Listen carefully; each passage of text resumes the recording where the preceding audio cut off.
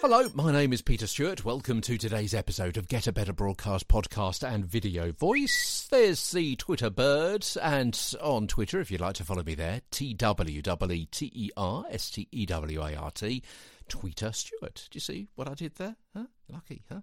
Okay, we're talking about your projection and your energy when you're talking to an unseen audience. Yesterday we looked at how you can have a point of focus for people who you can't see, who they are. Today, imagining your hidden audience and where they are.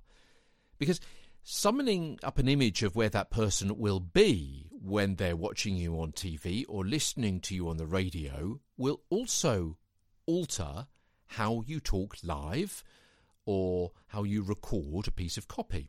So, is your voiceover script going to be played on breakfast TV? Is it for an in-store commercial?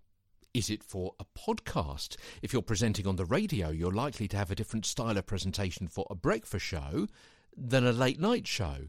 Not only will the content be different, but also the choice of words, the projection, the pace and the tone may be brighter and faster for breakfast, maybe slower and softer for late in the evening. Each situation may suggest a different style to cut through or complement the activity that your listener is likely to be doing as they consume your content. If you're a fast-paced Saturday night radio DJ, the scenario you're painting with the music you're playing is one of a club, so your point of focus would be as though you're talking to lots of people at a distance, in a club, for example. A late-night love music presenter would be more intimate in their style, fitting with the music and the atmosphere they're creating. So their point of focus is nearer to the mic, a close one-to-one voice.